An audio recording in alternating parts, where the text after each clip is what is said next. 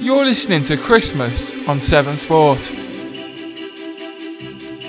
Hello and welcome along to a brand new series this Christmas here on Severn Sport called the 12 Games of Christmas. And I'm delighted to say that on this episode we are joined by former Bristol Rovers and Gloucester City manager, former Gloucester City manager, Lee Mansell. Lee, how are you, mate? I'm very well, mate. Thank you very much. Very well. Just getting ready for the busy Christmas period. Other than that, life's good, mate. Thank you. Christmas period, obviously, you're a man who played in the Football League for a number of years. How does Christmas differ now than it did back when you were playing? Well, I can have a beer. That's the first thing. I can eat what I want on Christmas Day. That's not a problem. No, it's been real. It's been quite an adjustment from coming out of, obviously of the game full time playing and then into what I would call normality. Yeah, you have to be careful. Obviously, on Christmas Day, it's a day really for the kids and for Mm. other family members. For me, playing it was never. It was just a normal day before a match day. So I would do exactly the same things, but I just instead of like having chicken, I'd end up having turkey with pasta. Yeah, so that was pretty much how Christmas days went for me. Did you ever, plan a sneaky suspension in there? Cheeky yellow card, red card, maybe? No, do you know what? I never did. Yeah, it was just whether it happened. I don't know if I think I only missed one, and that was it just happened organically. There wasn't any thought process behind it or anything like that. I can tell you, I wasn't because I just wanted to play every single game. Yeah. Like I know, like people sometimes, you got the Neymar one where he does it, doesn't he? Where he will all of a sudden keeps his suspension until Christmas time, and he gets like 12 days off or whatever. But no, that didn't interest me. Christmas is the best time as a professional footballer to play your football. It's class. Like the Christmas period, like Boxing Day. The Boxing Day games are brilliant. Then you've got obviously the ones normally 27, 28. Then you've got New Year's Days, three massive fixtures, and you get really good bumper crowds in. So for me, it was always a case of wanting to play in them. Mm. Now, for this series, obviously, as I sort of said before we started recording, it's looking at, favorite games you've played in. I've got the Wikipedia up in front of me. I can see, FA Cup, FA Trophy, playing at Wembley, playing in the Football League. You've made 566 club appearances, so it's going to be a tough question to ask, I know. But can you pick a favorite game or pinpoint almost the most key game or favorite game you played in? Uh, that's, that's a real difficult one to be honest with you because every game, you've always got your memorable ones Hmm. where you've scored a couple, and obviously people might go, "Oh, Wembley's got to be your favourite game." Wembley was good; it was enjoyable, it was brilliant. But if you looked at the game for the one time I played for Rovers there, we were awful. We were dog shit, to be perfectly honest with you. But I did get the magical moment at the end of scoring, which was amazing. But for probably I'll probably do it in different times in terms of clubs. So my debut was probably my standout game out of what 17, 18 years. Uh, and that was just due to the fact that I was 18. It was at QPR in the FA Cup. I scored after a minute. I actually played all right as well because it was I'd got chucked in maybe 2 or 3 hours beforehand. So it wasn't much time to think about it. And it was also just a culmination of when you're a kid and you're 11 years age playing for Gloucester primary schools, and then you're doing all the schoolboy trips up to Luton, and that sacrifice, like when your mates are at Casey's at 16, breaking the fire door down, getting in there, do you know what I mean? And I'm sat at home, do you know what I mean? Because I've got a youth team match the next day. So that debut was no one could ever take that away from me, not Mm. anyone. That's it. I made a professional appearance, and that really it just wasn't just for me, but obviously the family, especially with mum and dad who had to drive here, there, and everywhere. That was probably the standout moment for me. Was just to say, do you know what? I've actually done it, and then what followed on after that was just a bonus because the hardest part is well, one of the hardest parts is getting there. Yeah. Then you're actually doing your debut, and then maintaining that level all the way through is probably the most difficult thing of all. So, like you said, 500 odd games off the back of it, but you always remember that first one, and I've still got it 20, well over 20 years later now. And you mentioned there, you were chucked in a couple of hours before. Can you still remember finding out that you were going to not only be a part of the squad, but also play in the game? Yeah, so I we were at like a Luton, we had a training ground and we were at a different place to train.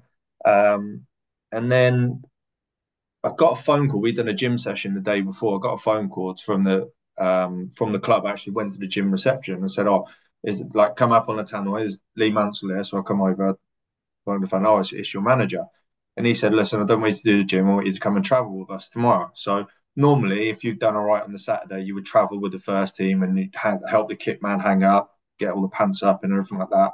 I was like, yeah, no problems at all. So went back, helped the kit lady get the kit ready for the next day, thinking that was it. Got to the hotel, and obviously you do what it's a brilliant learning experience because you do what the first team are doing. Hmm. Um, and obviously I put all the kit out and all that sort of stuff, and then must have been well, probably an hour and a half. Lil Chillo put the team sheet back, and my name was in the middle of it. And I was like, what in the heck? Like, and I didn't have too much time. I knew I was traveling, Mm. and because they'd had a lot of injuries, I thought, the slight, probably like a 5% chance of getting on the bench. So, mum and dad, auntie, uncle, my brother, they all come up to Loftus Road. And yeah, never in my wildest dreams did I think I'd be starting that game. Had you been around the first team? Had you been named in matchday squads up until that point at all? Never been in a match day squad. I trained quite a fair bit with them, but yeah, never involved in a match day squad. So it was like, I'd done that a couple of times where I'd travel and put kit out, but yeah, that was just it was just a crazy. I just remember that paper going over, and I had a good friend of mine, Liam George, who they all actually replaced, and he was Hmm. sat next to me. So obviously he's raging because he's not playing. This is FA Cup third round qualifier, replay, sorry. And so he's absolutely raging, and I'm having to stand like basically sit on my hands because I want to get up. And so I just went and took myself into the shower, and I was like, "Oh my god, please don't fuck this up! Please don't fuck it up." And as it happened, I had a dream start to it, and the rest of that season kind of didn't look back. Because Loftus Road is quite an old school ground anyway. Particularly at that time, it would have been, quite close to the pitch. You know what I mean? Compared to some of the Yeah. new stadiums now. Can you remember much of being on the pitch and almost soaking up the atmosphere at all? Well, I remember going out to warm up, and when everyone does all the names like Stuart Fraser, number 15, like Stuart Douglas, number 9, they go, hey, and they come out Lee Mansell, number 32, and everyone's like, what the fuck? Who's this? Like, sort of thing. So that was a kid from the youth team, and yeah, and I just remember the buzz about the place and everything. Everything is really tight there at Loftus Road. You're right, and it's really compact. It's quite a hostile atmosphere.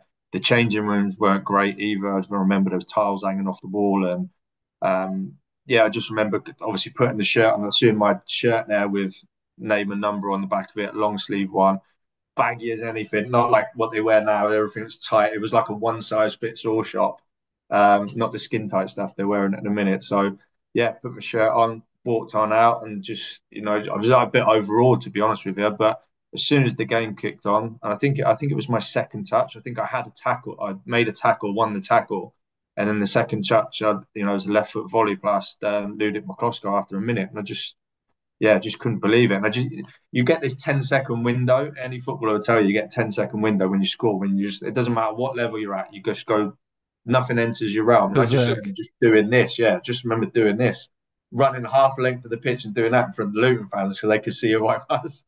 And then the rest of the game went really well. We were 1-0 for a large amount of time, and then Chris Kwame scored twice. Um, they got the equaliser, and then the second one into added time, I got a knee in the back of the head. I went up for a header, got a knee in the back of the head by Richard Langley. It should have been a blatant foul. I was down on the deck, thinking it was referee was going to blow one, blow for a free kick. Yeah, next thing you know, ball ends up in the back of the net. But it was like surreal when you think about the players. Like I was playing against Kawamia, Peter Crouch, and Gloucester, like lads that played, had gone on and had Mm. massive careers and stuff. So to be on the same pitch with him as an 18-year-old coming out of youth team football was crazy.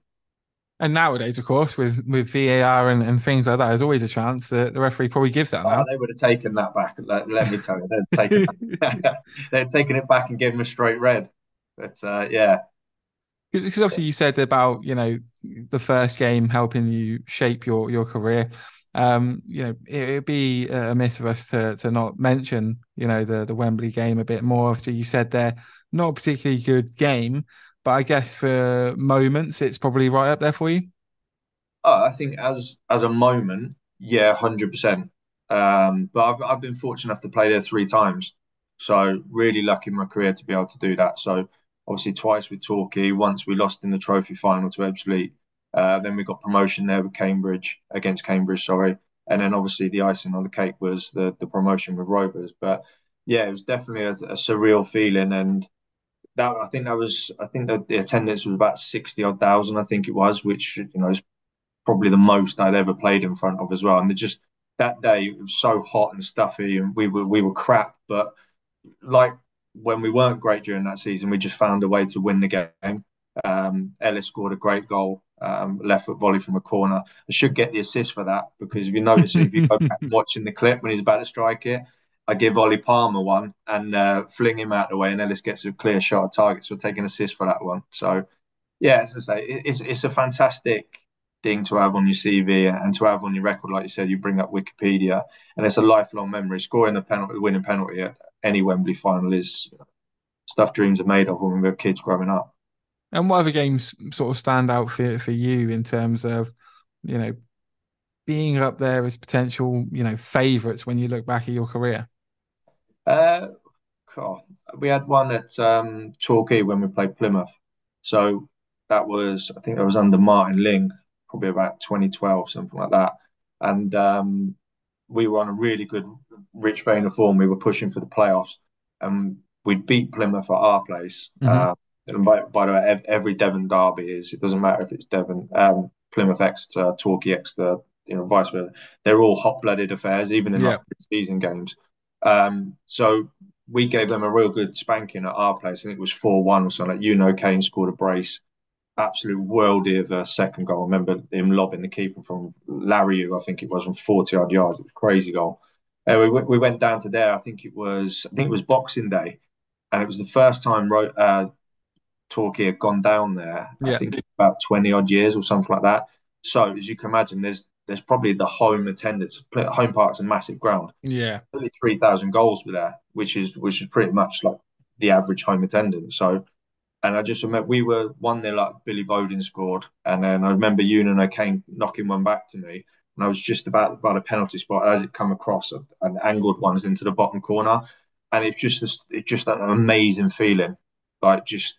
It's one of those standout moments that I'll never forget. So I just remembered celebrating as you do the 10-second window, this crazy knee slide, and you've just got 3,000 people just coming over the top of you and all the lads. And it was just, yeah, to have that moment, a double over Plymouth, which hadn't been done in 40 odd years, was amazing. But I've been fortunate to play at some great grounds as well. Old Trafford when we played Stevenage in the League Two playoff final. Unfortunately, I didn't go our way, but that was a great experience as well. Bradford was always another good place. The huge stand, 18,000 there in League Two, League One, which was insane. Southampton as well, scoring there. That was brilliant as well. So there's loads of good ones. There's loads of loads of good games, but there's definitely loads of shitters as well. To be honest with you. So you still remember them as well. But like I said, they're probably my standout ones that I've had. Were there any away grounds that you almost looked forward to going to and going to play at? Um, I loved going to Exeter for the abuse that we got. Really, yeah, I really did enjoy that. I loved the Derby game. Something that had a lot on it. I hated going to Accrington, just because it's not like it is now. You go to Accrington now, the pitch is pristine.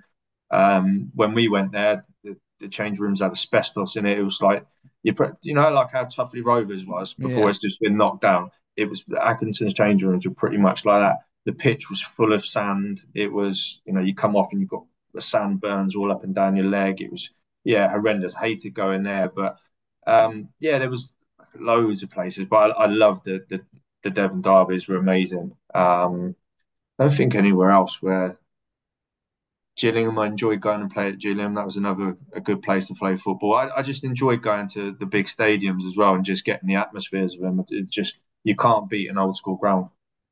And almost flipping it, we haven't actually asked anyone this elsewhere in the series, but what would be the worst game or the worst place you've been to? I can tell you this now, and if you ever do one with Kevin Nicholson, who's assistant manager at Exeter, he will tell you this story. We went to Eastbourne Borough, so we stopped in at Brighton in the hotel. Then we made our way over to, and there was a lad called Matt Crabb, right, and I was playing right back for Torquay, and he must have been 4 foot and a fag end. I kid you not. He was so small, but he's beat me at the back post twice. Oh no. I've had an absolute shit over again. I was playing right back. We lost it. We ended up losing the game 4-2. It was absolutely freezing. Eastbourne at the time, their ground was, wow, probably like Tuffley Rovers, truth be told. And yeah, it was just one of those. If you could do, I'm a celebrity, get me out of here. I would have done that there and then. I just wanted the ground to swallow me up, like. But there's been a lot of shit. There's been a fair few shitters, but that's the one that stands out, and I still get it at this moment in time. We have a Torquay United reunion or anything like that, the lads will say to me, "Hey, you still in touch with Krabby?" So it's not forgotten by them either.